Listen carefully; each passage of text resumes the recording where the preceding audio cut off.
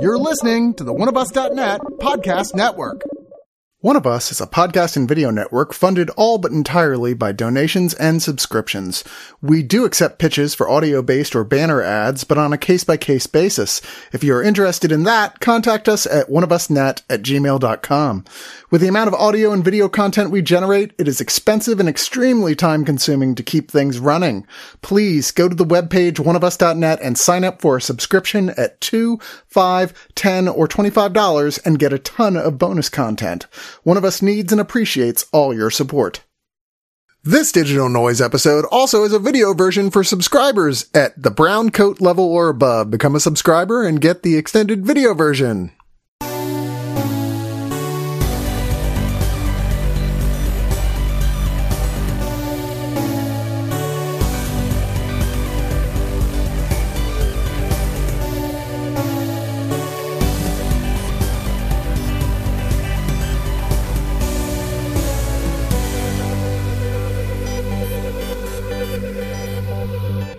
It's another Digital Noise. 3 weeks in a row of Digital Noises. We're doing pretty good here. I think I might even be able to squeak out a fourth one.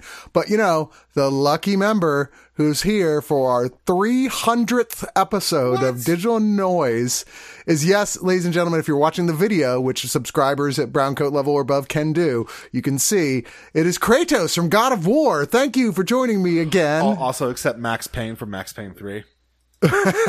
Yeah, but I don't think of him like that because Max Payne 1 and 2 are the good ones. Fair. But I went as him for Halloween, so I have an actual photo of me dressed like him, which everyone just thinks I'm fat John McClane with a beard, and it's like, yeah, okay, that's it. You're like, guess I'm not doing that outfit again because it doesn't feel great when Person After Person comes up and goes, "Oh, are you fat John McClane with a beard?" Fuck you. Getting started with the not for kids version of this Digital Noise. It's a 300th. It's wild. We can do whatever we want. I know. When we did 200, we ended up doing a special episode where we got some old hosts and all this stuff. I'm sorry. I apologize. I just don't have time for that right now. You know, I want to, but you know, I should have. If I had started setting it up like a month ago, I could have done it. But this is 2022. This is like the Lego Movie 2, post-apocalyptic world, Mad Max Fury Road now. There are no rules. We're just making it work on the Fury Road. Where we're going, there are no roads. I don't know, something. We're both a little road weary, though, that is for sure. No, it's not Kratos, despite how much I feel in my heart that he kind of is. It's Aaron Woodall, who's been a faithful and favored member of Digital Noise for longer than anyone else that's on it right now. Holy shit. What? Yeah. You're the old timer. You're the grandpa. Well, everybody is eventually. I am suitably tired as fuck. I quit my job this past week, which is always fun, and desperate to have some time off. So enjoying it. I get to spend it here with you lovely listeners. Aw, yeah, that's so sweet. He doesn't. He'd rather be in a jacuzzi, but that's okay. I'd rather just be asleep. Yeah, I know. That's how you can tell that you're not young anymore. When you're like, the best vacation you can imagine is one where you just don't move during most of it. I'm planning a date this week with my partner, and we were sitting there discussing and going back and forth with ideas, and at the end of it, we finally settled. We were like, you know what? Do you want to just have like a nap? Like, we could just get together and go to bed at 8 o'clock. Like, that sounds pretty nice, actually. Yeah, I just wish. And then the problem is you're still young enough that you can actually go, oh shit, we're going to sleep for 15 hours tonight. Fuck it. There's no kids. We're going to we got our vacation. We're going to do that. My body's like, it's been 6 hours. Get up, you lazy piece of shit. That's getting old. It swings back around where you're suddenly not allowed to take the extra time. Why even retire? I mean, it just seems pointless. Well, you're just going to wake up after 6 hours anyway. So you might as well get some work done. I thought the retiring was so you could do what you want to do instead. Yeah. You can have that fuck you energy. I want to sleep in. You're like, no, I want to take a nap. That's my goal. Yeah. Exactly. Anyway, we're not here to talk about our old bones or nappiness, although I could certainly do a whole podcast just about the glory and beauty of siestas.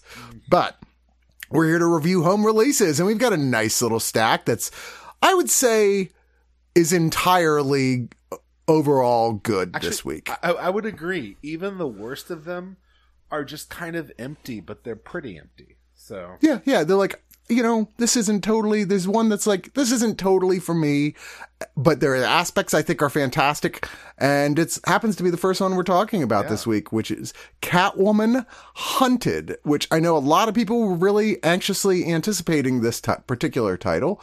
This is the DC Universe animated original movie series. And, these have always been sort of a mixed bag of like, usually at worst, to like, oh my God, this is fucking amazing. And this particular one was sort of like, I would say that this really takes off right from Batman Year One. That it feels connected to the very recent re-release of Batman Year One in some ways. But it definitely has that, oh my goodness, Darwin Cook Catwoman style look to it. Yeah, her outfit definitely feels that way.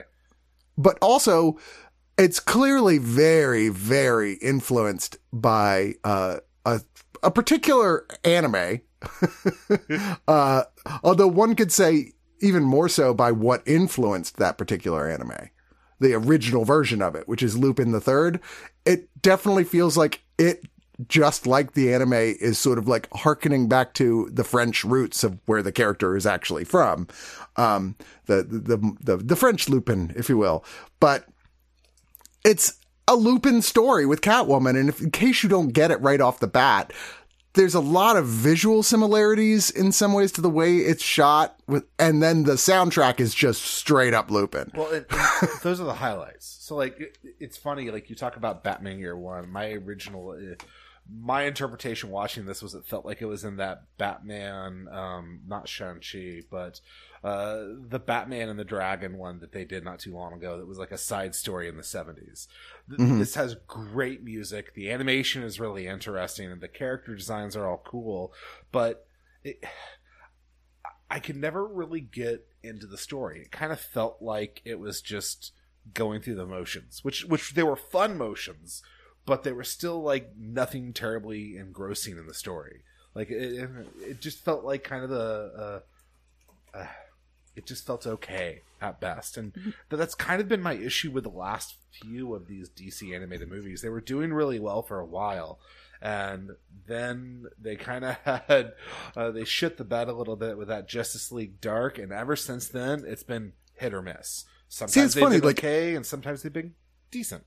I didn't even mind Justice League Dark. I know other people too who like hate it, think it's a low point. I thought it was okay. Hey, I mean, you liked the Justice League Dark where they reset the New 52 unit, the one that ends with Flashpoint. No, I don't like the one that has all right. So there's the one that's Justice League Dark, the actual team called Justice League Dark. That's like Constantine and all that. Yeah.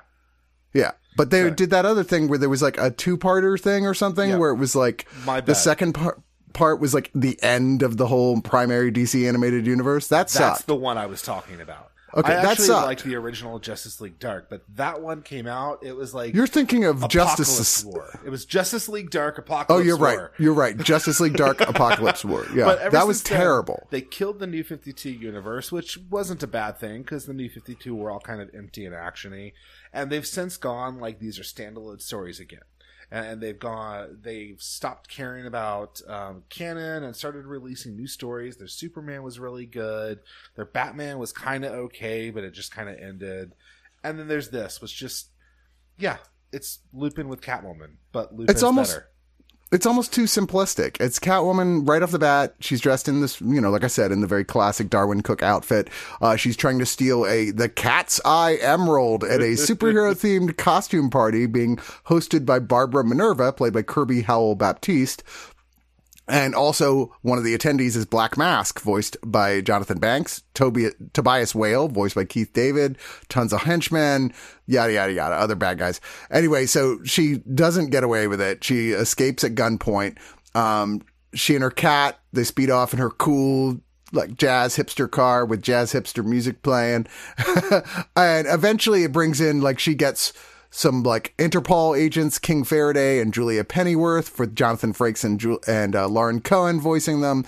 And then Batwoman, who does not want to be there at all, voiced by Stephanie Beatrice. But we all know, because the running thing with this, that version of Batwoman and Catwoman eventually become best friends. So, but there's a lot, this is filled with bad guys, Talia al Ghul, Solomon Grundy, Cheetah. It's only 79 minutes, but it's the thing. The title is it, Catwoman Hunted. That is literally the entire plot of this thing. It's just them throwing supervillain after supervillain at Catwoman. And honestly, it's just a point you're like, is anything gonna actually happen other than this? And it feels like a Jeff Loeb book, is what it feels like, where it's filled with supervillains and it's real pretty looking, but the story is just kind of which is disappointing because I like Batwoman, I like Catwoman, like I really enjoy the characters in here. I just wish they had something that was a little more meaty narratively and it wasn't just fluff. But I mean, if you're curious about Lupin and you're a DC fan, check this out. And if it's kind of up your alley, go see Lupin. It's better. But it is. Otherwise, the new Catwoman's fine. It's fine. That new Lupin the Third movie that they put out, the CG version last year, that's great. Yeah, it's dude. really fun. Really, I mean, like any of the Lupin stuff is good, especially the one by Hayao Miyazaki, the Castle of Cagliostro, which is generally the one that got people into Lupin because it's by far the best of any of the original animated series. But yeah, then the new movie, it's very Indiana Jones, but with sort of a French jazzy feel to it. It's really, really cool. And either way, both much better than this, which is, like I said, kind of like I gotta get them all, I guess. And I don't hate this. Yeah. That's accurate.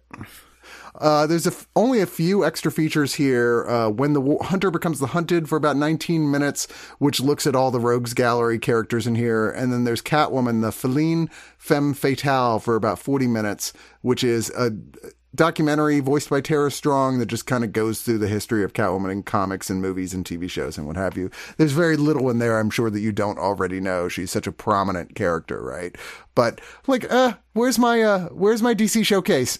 Yeah. I mean, this thing's only 79 fucking minutes. There's only 2 bonus features. Where's the goddamn DC showcase about a character I actually do want to see a cool, weird, experimental little short about the way they've been doing? Fucking Blue Beetle or Booster Gold. Yeah. God, I want Booster Gold. Yeah, I know. We all want Booster Gold. They just don't listen. Warner Brothers doesn't care what we want. They're just like, but you like Batman. And what sucks is that I kind of do. Like, you like Batman, do you? Well, have all the Batman in the world. All right. Well, we're going to move on to Batman. Ironically, Batman, the complete series, The Batman, like the new movie title, except way before that. This was in 2004, animated series. It was on Kids WB, and then in 2005 moved to the Cartoon Network. And it ended eventually in 2006. It won 6 Daytime Emmy Awards. It was largely well respected by people who do TV and people in the comics industry, but there was a lot of back and forth from fans about how they felt about this. And I think one of the reasons is that this was a real big departure from previous ways that Batman had animated series had been drawn, including just odd, janky character designs. Like the Joker looks like a Rastafari guy. Don't badmouth the Joker. Okay, look, so I'm gonna add a caveat. This is the one Batman animated show that like I hadn't seen when it came out. Still haven't, and I want to correct that. But the Joker is cool. Like, it's so weird at first, but it's also maybe one of the scarier versions of the Joker that we've gotten in animation. I liked the Rastafarian Joker. I mean, they're going for scary over, say, Batman the Animated Series, which was definitely not as scary a character because they were playing more the traditional, well, you know what? Sometimes the Joker is really the fool instead of the killer or the hanged man, you know? And this one is more like, no, he's a fucking homicidal maniac, dude. Like, yeah, he laughs and shit and has like little joke pranks, but he'll like cut you in half with a machete. Yeah. And I tend to like that. I don't have anything wrong with the way his character is done. It's a weird animation choice. And I think my biggest problem with the series is not the storytelling, the voice acting. All of that is good. I think across the board, the character designs are janky. I think they do a lot of like, wait, that felt like it was unfinished looks with characters. Like they'll turn their head and you look like they didn't do it right. Yeah. And then as well, they have this choice I really don't care for with the backgrounds that is obviously just to save money, where over half the time the background is just one solid color. It's like early Star Trek episodes or something where it's just like, why is Gotham City's background just red? And that's it. Just one shade of red. I fucking hate that. To save money. Yeah, absolutely to save money. And it's one of the reasons I think a lot of fans are like, but that being said, the storytelling in this thing is actually not too bad at all. There's nothing really, I wouldn't say there's anything super breakout that changes this desperately from any other particular version of Batman that you've seen before. I did not, full disclosure, I only watched the first 2 seasons. I did not watch all the way through season 5 and then the movie, little directed DVD movie, the Batman versus Dracula, which I'll be honest, I'm not even sure is actually included in this. I don't think it is. But it isn't bad, and if you're craving, you know what, I kind of miss more of the old school Batman animated show type like feel. This is gonna more than not give it to you, and the storytelling is decent. There's a lot of like the classic villains, but there's also some first appearance of some of the later day villains in here. Good voice acting throughout this thing. Like lots of the classic voice actors for superhero stuff are in this. What's his name? Clancy Brown, of course, appears in this, and Gina Gershon, Tom Kenny, Kevin Michael Richardson, James Marsden, Dan Castellaneta, Joaquim de Almeida, Ron Perlman. I mean, yeah, lots of that.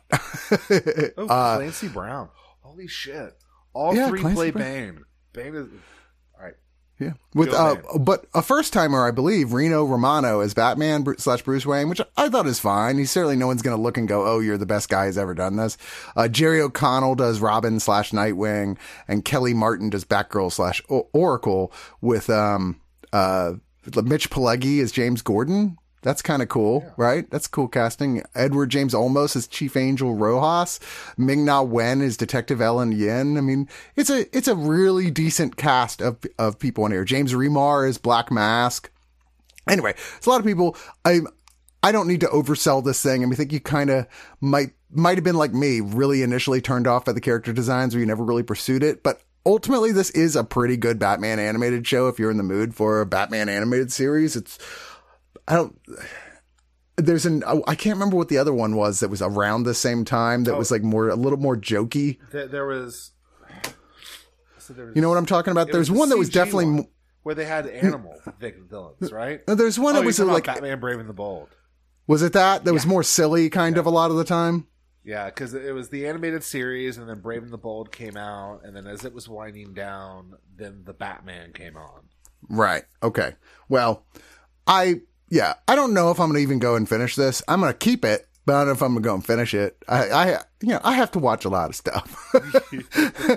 And I didn't feel like I was being given anything that was wildly new and exciting here. And like I said, really hate, in generally speaking, the visual design. I thought it was a gigantic mistake, but it does make sometimes try some experimental stuff that is kind of cool to, I feel like, make up for it. I thought Clayface is cool looking. They do kind of a neat new thing with him. Clayface is just an awesome villain.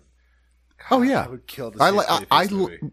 I like that they've kind of made him into an anti-hero in the comics too, and some of the animated stuff has picked up on that. That it's like, hey, here's a guy who, did like a lot of villains did when they turned monstrous. They freaked the fuck out for a while, but then eventually this guy's like, I don't want to be this person. Like, I kind of would like to. The problem is, like, there's no cure, and I can't go get a job. So what do? And Batman's like, come work for me.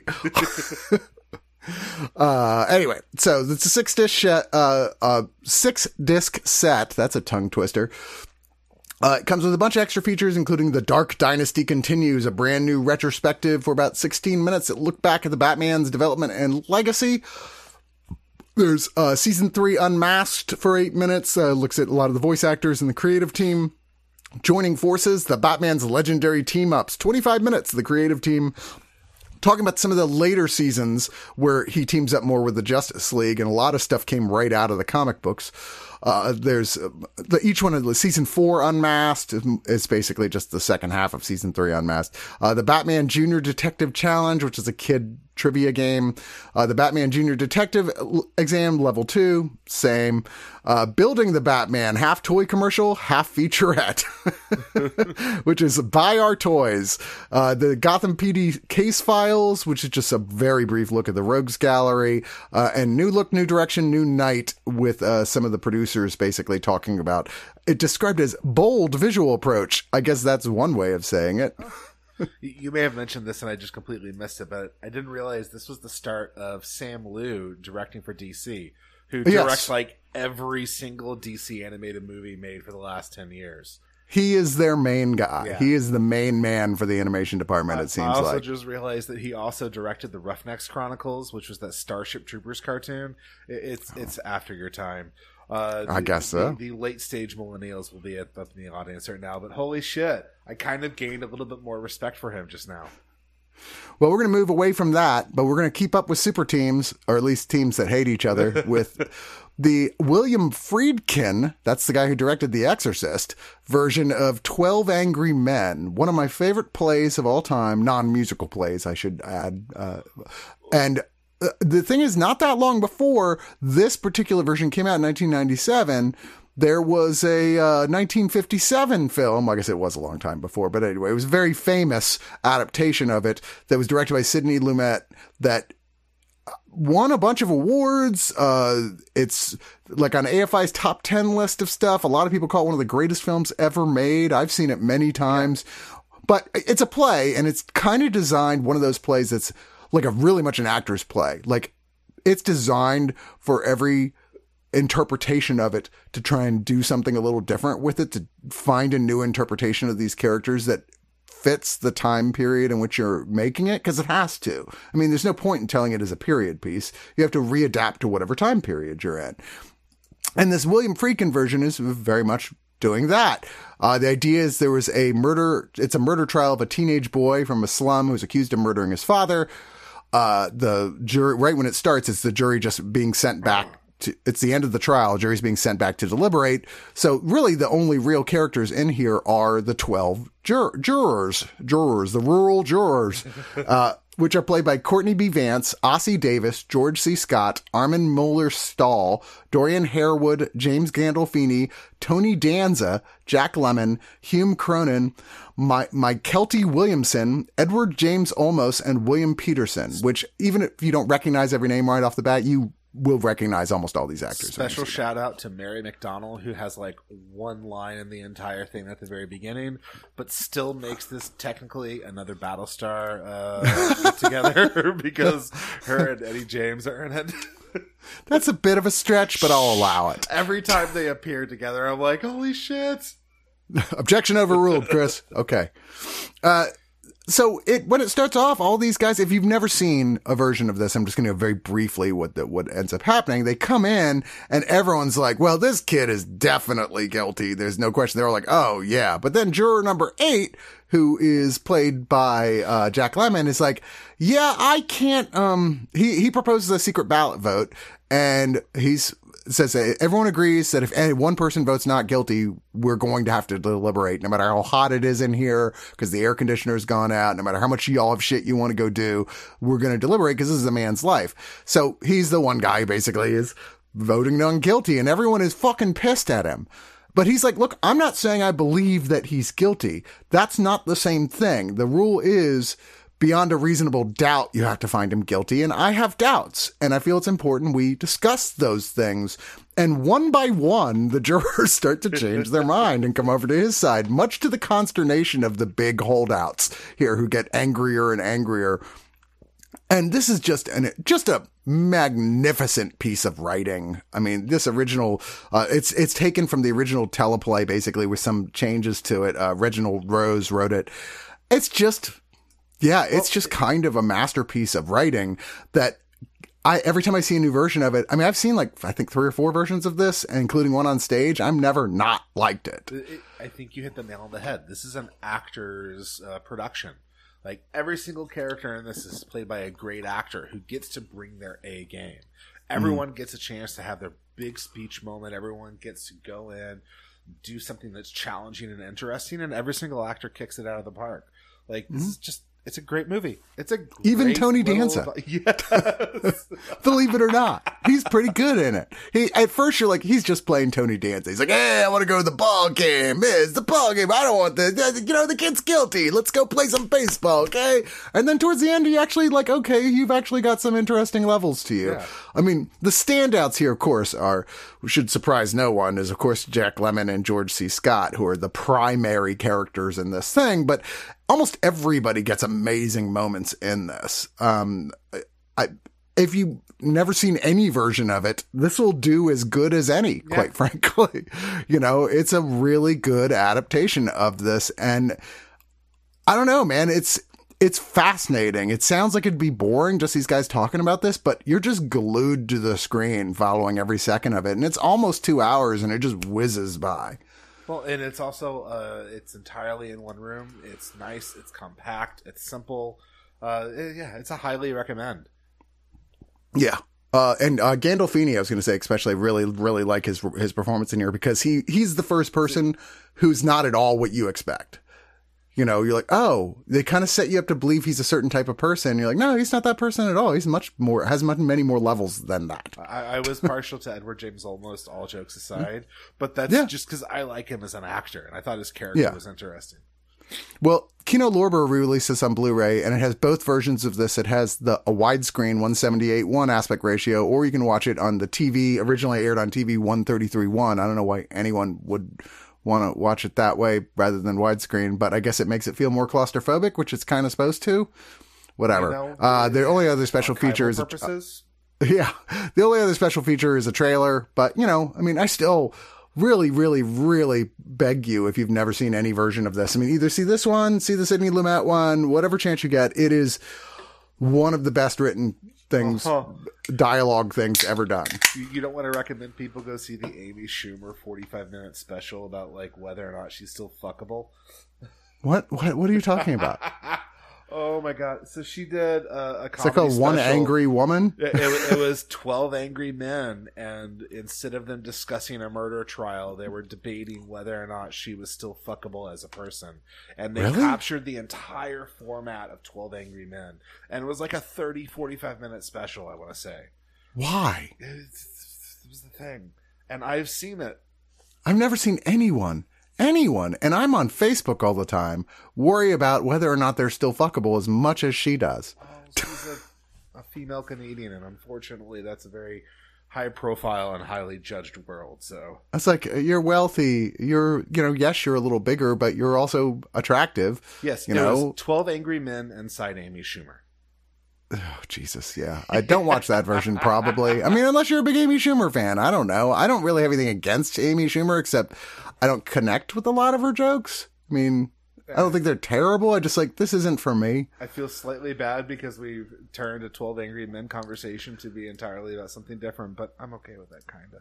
All right. Well, as long as we're going to be total fucking misogynists, we might as well talk about La Dolce Vita. Oh, my gosh. Which is I'm exaggerating, obviously, but you can't help it. It's a 1960 Italian film by Fellini that's filled with half-naked women. It's there whether you want it to be there or not. Half-naked women and douchey rich men. And super douchey rich men who, generally speaking, get away with whatever the fuck they want to get away with, like acting like a total shithead. Now, I have famously, at least to people who listen to me, which all 8 of you out there, thank you. I've never been the world's biggest Fellini fan. I've watched quite a few of his films, and everything I I just don't see the appeal. Okay. Okay. Yeah, good, because I'm not a Fellini fan. Always I don't get it. And a lot of it might be that I just don't find fashion that interesting. I can get really taken by a very distinctive fashion thing in a movie or a TV show or what have you, but it in and of itself is not that interesting to me. And I felt like 8.5 was all style, zero substance. Sorry. Shot well, sure, but I needed more. And I think we're going to differ on this one because I thought La Dolce Vita had more. I thought that this is the only thing I've ever seen by Fellini. I was like, wow, that was pretty fucking good. But it might be because I have kind of a weakness for its star, Marcello Mastroianni, who is just tremendous. He plays Marcello Rubini, a tabloid journalist who basically is just wandering through Rome getting laid a lot. He is the guy who got me into Italian movies back when he did Divorce Italian Style. Oh, right. I great. watched that back in college and have been kind of a fan of him ever since. I can't follow you on this one, though. It's like, I do agree that there's substance there. Fellini clearly is saying something. He is saying something about the culture that he was living in and the people who lived in that culture. But it's also a 3-hour kind of directionless, kind of slice of life story about just terrible people being douchey, racist douchebags. Oh, they're almost everybody in this film is really just a horrible person. This is divided up into 7 episodes with a prologue, an epilogue, and an interlude is how it's been described. And each one is just sort of that. It's just like, it's just shit that's happening to Marcello. And some of it's, I mean, almost all of it is incredibly shot. Like the opening sequence with a helicopter transporting a statue of Christ over an aqueduct outside Rome. We were like, that's really amazing. And then like this, he's in a news helicopter, which it gets distracted from this by a bunch of hot chicks in bikinis sunbathing, which is like, well, that's the movie right there. They do this big like sweep around, like wait. We saw women in bathing suits. Let's turn around and get close. Let's catcall from a helicopter. Yeah, I mean, Marcello is, he's just anybody he's supposedly with, he's cheating on. He's like, he just is going through flitting through life because it's the 60s and everybody is getting drunk and doing drugs, except they're not like hippies. They're like the pre-beatnik type that just like in Italy, they drive Vespas and they do cocaine and they have sex with models and famous people. Most famously here, largely playing herself, is Anita Ekberg, who was a huge, big, much desired like fashion star. And he is like, immediately you could see he's like, I am gonna fuck this chick. But there's a point in this film, and I think it's towards that sequence where he it turns a corner where he starts to realize, is this really what I want? Unfortunately, he never really follows up very much on that. Instead, he just slowly spirals into just being what it's like to be kind of a sad old guy still trying to do this shit. And it is kind of a, it's not sad. Of all the characters in here who are douchebags, he's probably actually the least douchey, even though he's still pretty douchey. Who has any kind of question. He's the only one who questions it really at any point. Right. But even so, it's just like, the whole thing is kind of like this is fun. There's no denying this is fun, but you got to look for actual meaning in life. It seems what it's saying. And interestingly, there is a sort of kind of remake of this film by Paolo Sorrentino called The Great Beauty, which is almost exactly the same plot, except the guy's not partying. Instead, he's just sort of wandering around Rome, looking at the world's most beautiful places and philosophizing about life with other interesting people. So it's like the same movie, but if people were actually more interesting and were actually not just wasting their lives. And it's really great. I know the party version sounds more fun, and maybe it is. I don't know. But The Great Beauty by Sorrentino is also really terrific. I mean, the main thing I think is that there's no denying how incredibly gorgeous this is. I mean, Italy in 1960 is one of those places, like if you could time travel and you only had a choice of like you get 3 places you can pick from and you get to spend a week in each. I mean, 1960 Italy is not a terrible choice. Well, and because they don't have CG back then, they have to do everything for real. So there's huge crowds of people. There's amazing shots of really busy, bustling streets with cars and buses driving everywhere. Yes. It must have just been impossible to film from a technical level.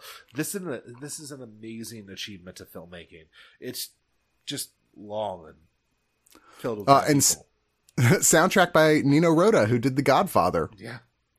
But anyway, I think a lot of people have already seen this because this is often considered, even though 8.5 gets more sort of like name dropped more, I think that this is generally considered to be his best film, Fellini's best film. And I agree. of what I've seen anyway, this is Fellini's best film, whether or not you like it. And, you know, I mean, most people I talk to when I say, yeah, I don't really like Fellini that much, like immediately get shocked and argue with me. And I find out half the time they haven't actually seen a Fellini film. They just assume I must be wrong because they always hear him talked about in hushed tones. Whatever. It doesn't matter. It depends on what your thing is. And if your thing is this sort of, the Fellini sort of thing, then yeah, there's no question he does what he does better than probably anybody. It's gorgeous looking. It's just not always to my taste. La Dolce Vita, there was a little more going on. I felt a little more to stay interested in, and I kind of liked it a little bit more. Yeah, that's fair.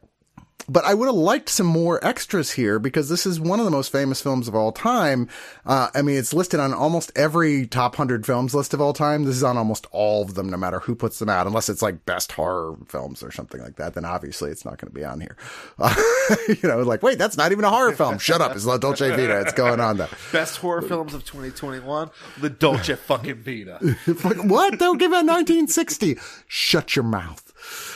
There's an introduction, the new video introduction by Martin Scorsese, that's 3 minutes long. That's it.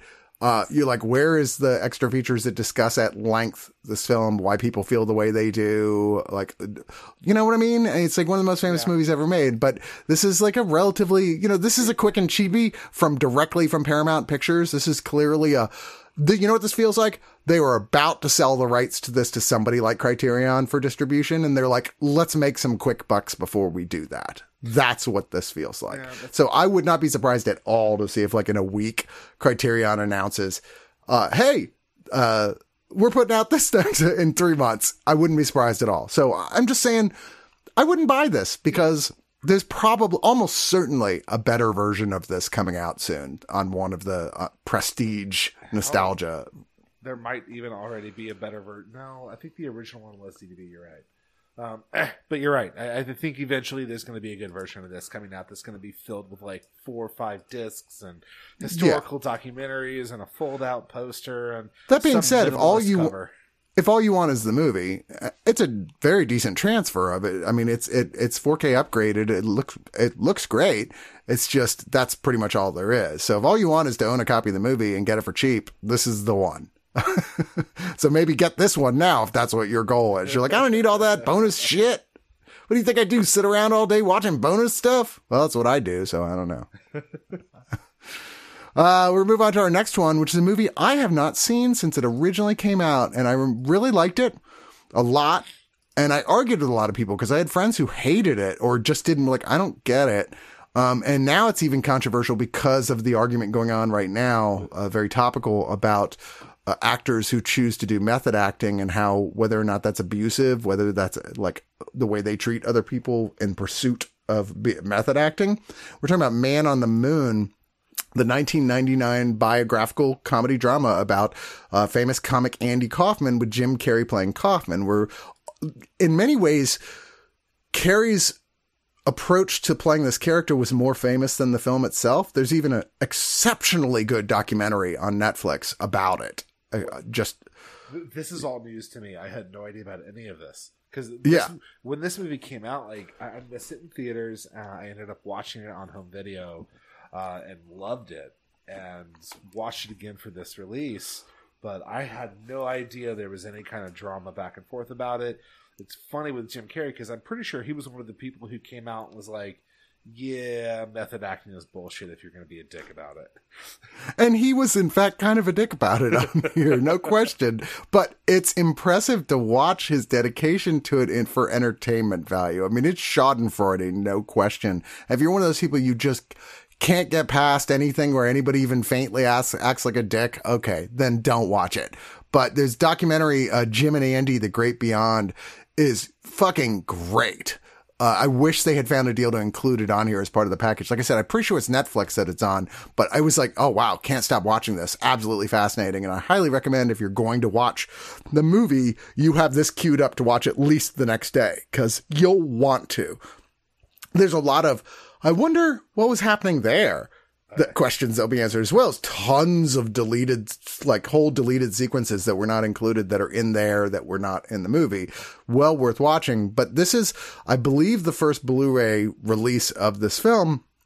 It also featured Danny DeVito, Courtney Love, and Paul Giamatti. I'd say especially Paul Giamatti here, who is, I feel, almost as big in this as Carrie is. He plays Bob Zamuda, who is his best friend slash sometimes was playing him, more or less. They both would play this character, this really horrible, abusive Vegas comedian musician called Tony Clifton, to sort of like throw audiences off. I mean, he was definitely, whatever was going on with Kaufman, he was the only guy who was on the in. He was the only guy who actually knew what was happening at all times, other than Kaufman himself.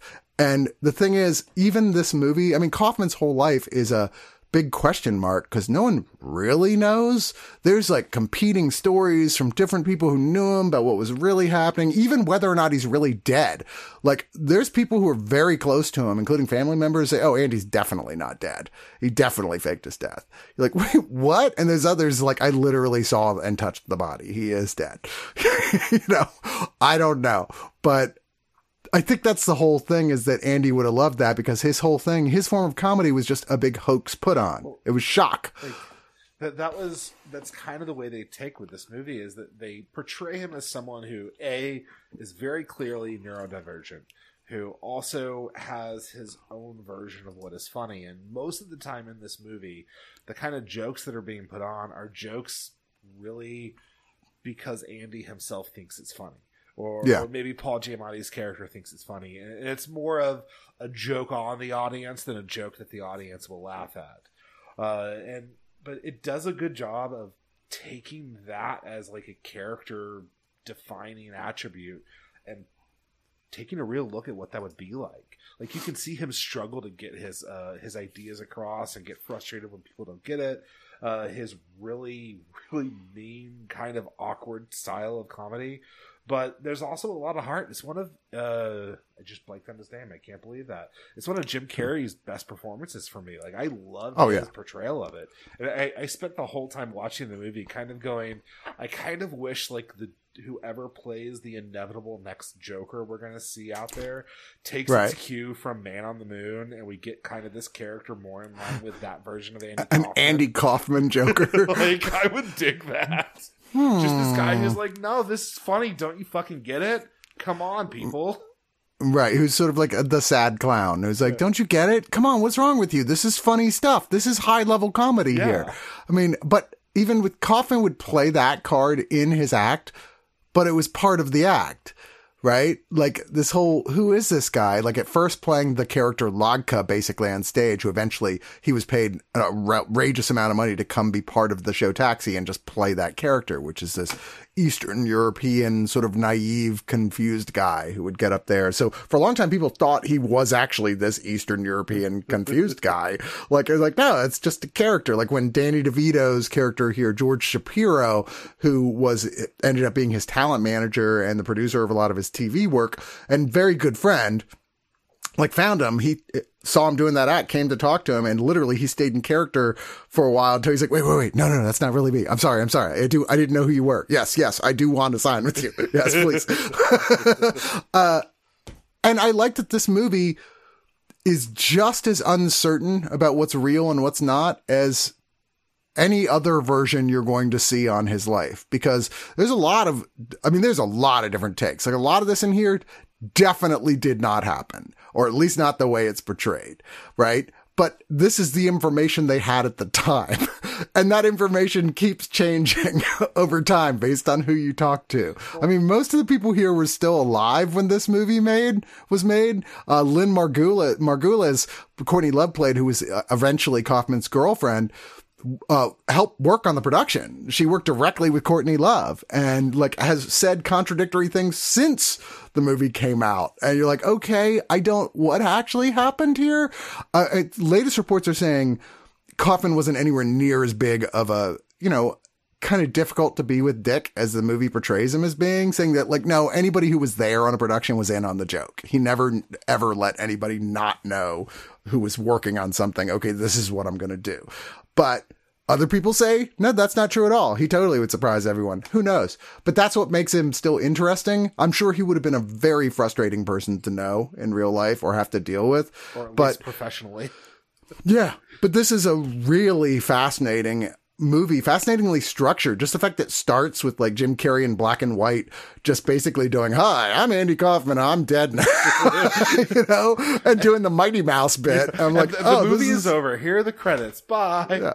Yeah, exactly. Like, it's really, really fascinatingly is put together. And yeah, you may have your own feelings about Carrey, you may have your own feelings about Kaufman, but I think you really have to just take this as a work of art in and of itself and go, this was remarkable. I kind of view it as this little bit of Hollywood magical realism, because yes, technically it's all real world, but I just don't even care if it really happened. I don't want to know the real events. I prefer this really weird out there version of it, and I like that. And I like the idea of him still being alive far more than him just dying too. Yeah. I mean, that's... No. There's this mythic comedian out there who just you know what? I did my thing. I'm going to go... live with Jim Morrison. Life. Yeah. Me and Jim Morrison, we're on an island. With Elvis too. The thing is, the only reason why I'm I just can't believe it that that's true is because I think that the whole reason Kaufman got into comedy in the first place is because there's a part of his personality that fed off the attention so much that I don't think he could have stayed away from it this long. I don't think he could have. I just don't think it would have been in him to say, okay, I promise I will not pop up. I will not do anything Kaufman-esque anywhere. I will just fucking bow my head down and hide for 45 years. No, I don't believe it. Right. You didn't realize it, but Kaufman's actually come out and been famous 3 other times since he died. He just plays different people.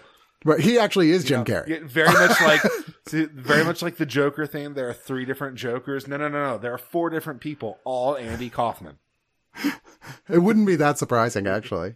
But anyway, ultimately, unless Zamuda in particular, who is still alive, has one last big joke planned, which is possible. Okay, Andy set this thing to be filmed and released on this date, which yes, he's dead, but here's the thing.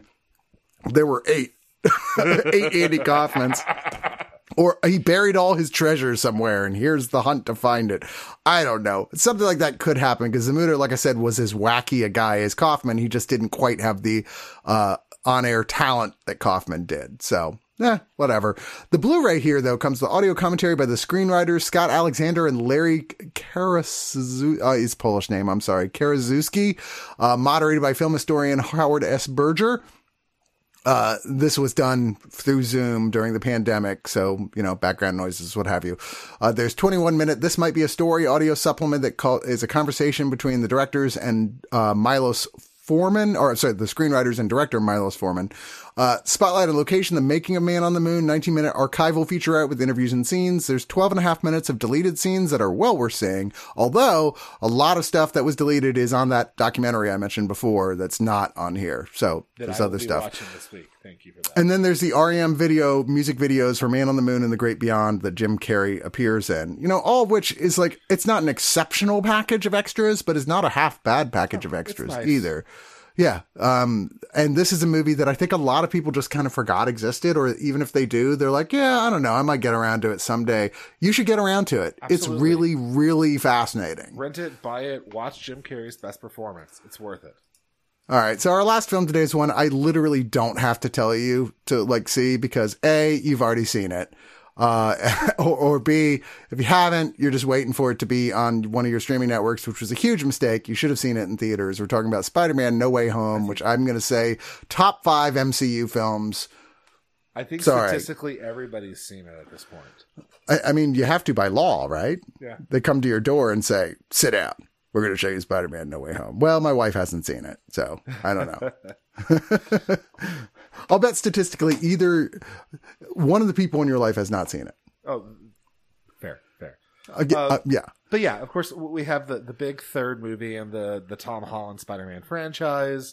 It also kind of serves as a capper for both the other 2 previous Spider-Man franchises, which I think that's relatively common knowledge at this point. Sure. And it's a unique Spider-Man movie because it's a Spider-Man movie that's fundamentally almost without a villain, even though it is chock full of them. Yeah. It's like, the Green Goblin ultimately is kind of the villain. But, like, if you have to pick a single one, but it's not really like many Disney things for sure, but also some Marvel things. It's not really about there being that clear drawn lines, but it is about character development of all the characters involved. And so the spiel is that this takes place right after the second Spider-Man movie, where he's been outed and accused of murder, and his life is in tatters, and the lives of his friends are in tatters, and he turns to none other than Doctor Strange in a sleeveless wizard sweater cape, which is just fun, who, for some reason, decides to alter reality for a high school student and doesn't figure and talk shit through in advance, and so accidentally breaks reality. And anybody who knows that Spider-Man is Peter Parker starts showing up, which means all the villains from the previous movie start showing up. Yeah, it cracks the multiverse open, so people from parallel universes are able to slide through. And Strange is like, this is just going to get worse before it gets better unless we send people back. And so the what's cool and what makes this movie different than most of the other superhero fare out there is that it's really about Peter Parker going, look, I know you want me to send these people back ostensibly to their deaths, but what if instead we rehabilitate them? Yeah. And is about him just putting everything at risk because he knows that deep down it's right to try to help these people who are all victims of their circumstance to one extent or another, than just beat them and stop them. Yeah, it's the first movie in the trilogy, I feel like, that is not the first one to deal with that aspect of Peter Parker, where you're like, this is a terrible idea, Peter, but like, that in the comics is always a big thing. Like, he gets in trouble because he's always like the guy, he's the moralist. He's like, not based on religion. He's like, no, but he's the Boy Scout. It's the terrible decision, but it's the right thing to do. Like, Captain America, at least, is a soldier. People call him a Boy Scout. I'm like, no, he'll make a soldier decision, right? The logical, reasonable decision to make from a soldier's point of view. Not Peter Parker. He'll do the thing like, no, if someone has any chance of being saved, we have to give them that chance. No matter how incredibly stupid and short-sighted it might be, or could end the universe. Like, he makes it's a dumb decision. Doctor Strange is right. He should have just said, nope, go back. But that doesn't matter because he's a high school student who is a good kid. He's just a little naive, you know? He's just a little, like, short-sighted sometimes, and he makes decisions off the cuff, like high school students do. I've heard people criticizing the movie for that. I'm like, that's the dumbest argument I could imagine. That's the best part of the movie. Like, he is, again, whether or not he's right is irrelevant. He is ethically correct. Well, what it turns in is, it turns in a movie where all of the conflict is interpersonal, based on people who adamantly feel that they are right and they are doing the right thing. And that is interesting. This is a narratively interesting movie. Like, yes, because I know this has been going around, it has some weak CG in places. It is probably too big a movie. And just like a lot of Marvel fare, it sacrifices some cinematic flair at the expense of telling the story that it does, which is kind of just, that's part of the Marvel formula, you know?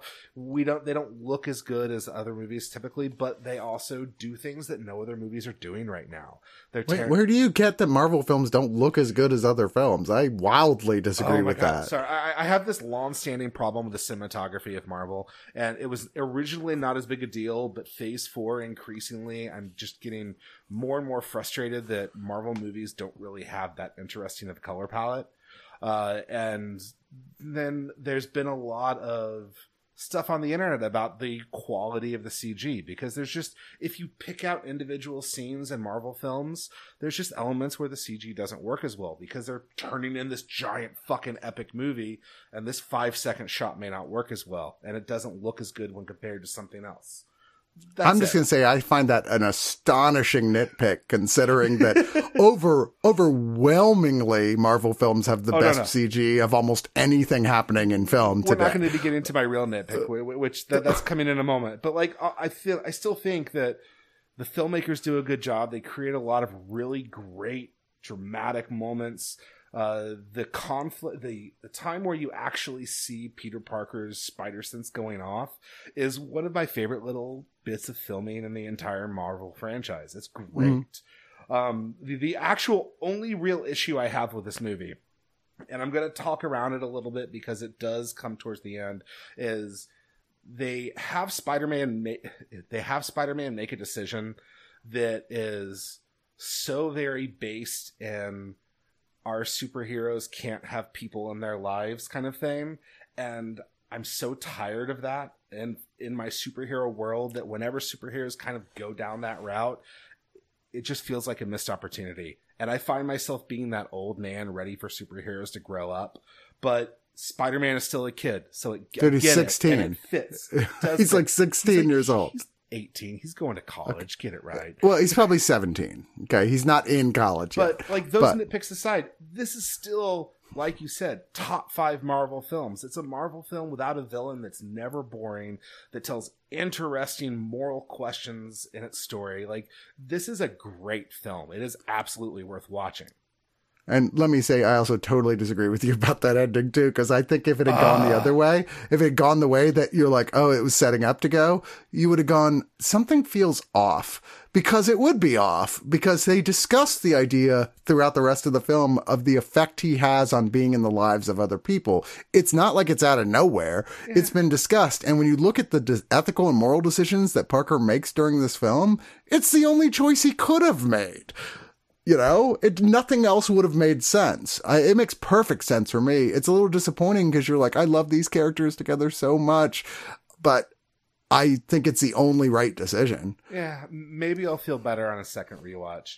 Like at the time, and I won't deny that so much of my issues with that lie not in the individual movie, but with the habitual, every time the character starts to change in the comics, they kind of revert it back in the past.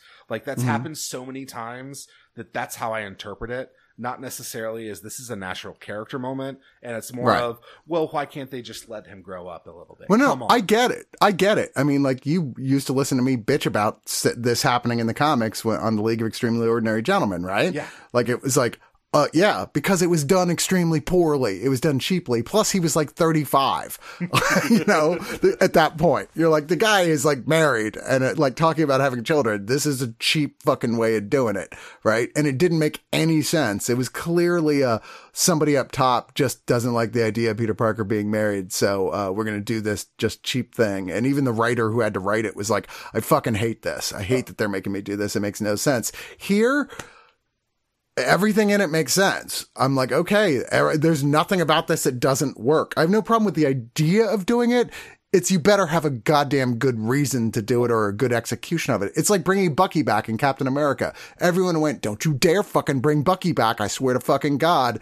And then Ed Brubaker showed up and brought Bucky back and we're like, oh wow, that was kind of amazing. By the way, call out to all the original villain actors who do an amazing job coming in and turning in performances that are as nuanced, if not more nuanced, than their original appearance. Like, Jamie Foxx I had issues with him in his original Spider-Man movie. I love him in this Spider-Man movie. He's fascinating. Everybody's fascinating in this. John Watts has really figured out over 3 movies how to be this type of director. Mm-hmm. You know, I felt like in the first movie, he was a weird choice and he didn't quite nail it. And he didn't quite nail it with the second one either. But this one, it's like, oh, now he's kind of figured it out of how to do this. One of the things I really like too, and this has to do with the Green Goblin, because if you watch the original Green Goblin, like Sam Raimi Spider-Man movie, it's a it's a superhero movie. And then Green Goblin and Spider-Man fight, and it's like an R-rated backyard brawl where they're just fucking each other up left and right. And I like that they keep that same energy, where it's like, yes, this is the most kid-friendly Spider-Man. And then Willem Dafoe shows up, and it's almost R-rated with the way they're wailing on each other. Dude, like there's a shot, and they talk about it in the very extensive 80 minutes of bonus features here. They bring it up multiple times. In fact, they showed the scene right as they shot it, and when they cut, and what Tom Holland says, where he's just like on top of him, and Spider-Man's just punching him repeatedly, and Willem Dafoe just starts maniacally laughing as he's punching him, and it's fucking terrifying. And like at that, like they cut to it and right over the back, Holland's like, Jesus, man, that fucking scared the hell out of me. What did you do? Apparently he just kind of did that improv. Like I was like, oh my God, that's so freaking cool. And I just want to emphasize, Yeah, I'm gonna straight up say this is our pick of the week, which I rarely do for the major releases, but because they load this thing up with bonus features. Like I said, it's over 80 minutes, including some really great, oh man, this is the type of shit you always hope they're going to throw on something like this. There's a whole thing with all of the actors who play Spider-Man together talking just about meeting each other and what it was like filming this and getting to know each other, which is like, yeah, like just having a three-way conversation. Cool. And there's the thing with the three main villains, just having a conversation about what it was like to come back and do this together. And that's so freaking cool. Oh, dude. Yeah. Phenomenal. I would have said this is pick of the week just based on this movie alone, let alone the special features.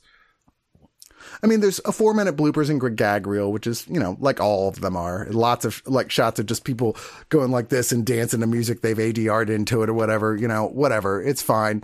But the bonus features actually really do get into super interesting stuff of how they pulled off a lot of the shit in this. Like, cause it was complicated. Like I'd say next to probably the Civil War airport fight, one of the most complicated superhero action scenes that has been filmed. Great. Like, cause even when you put it versus the Avengers films, those are almost 99% CG. Both this and, the Civil War fight scene, they really incorporated a lot more practical stuff into it. The actors actually being there more, and you can tell it makes a huge difference. And you've got sequences where they were like, we had 8 people on wires at the same fucking time dancing, like bouncing around each other and having to be perfectly choreographed. People were going, the stunt coordinator were going, this is the hardest thing I've ever done in my life by like a wild margin. Like not just actors on the ground, but like 3 Spider-Men and multiple flying villains. Yeah. Like, wow. Anyway, yeah, well worth your time. So interesting. There's even 4 minutes and 41 seconds of like a look at all the Easter eggs, of which there are ones I didn't catch. Plenty of stuff. I'm like, ooh, I totally missed that because this is just lousy with those. I just hope this is not going to be the last of the straight Tom Holland ones, because apparently that deal is uncertain. I've heard that they explicitly are planning future movies with Tom Holland. I mean, I assume another trilogy is happening because the original story was there was, but the extra features here feel very like this is the final one. I just know that I need more of Tobey Maguire telling Andrew Garfield that he needs to stop with the self-doubt, that he's amazing. Dude, I want to see them, which both actors have said, I'd do it in a second if they asked me, like, give them their own movie. Make another, like a spin-off where it's just the two of them get crunched together into something and they have to deal with big 2 Spider-Men versus whatever. I would watch that. I'd watch that.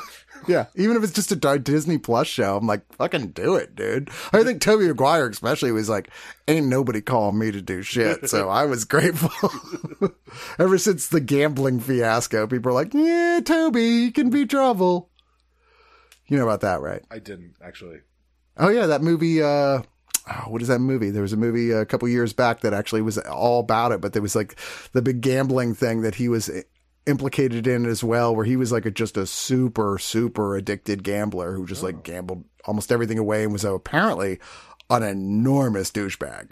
Just like just a rude, like dick. But to all reports, he's kind of like been going through therapy and trying to fix himself as a person. And when you watch the bonus features here, you definitely get the feeling, which I know they're bonus features, but you get the feeling here's a guy who is kind of looks a little humbled and is just grateful to be there and is doing his best to be nice to everybody around him. Okay. Well, yeah. Good. I like it when people get their lives together. So good on him. Yeah. Well, that's it, man. That's the podcast. How do you feel about it?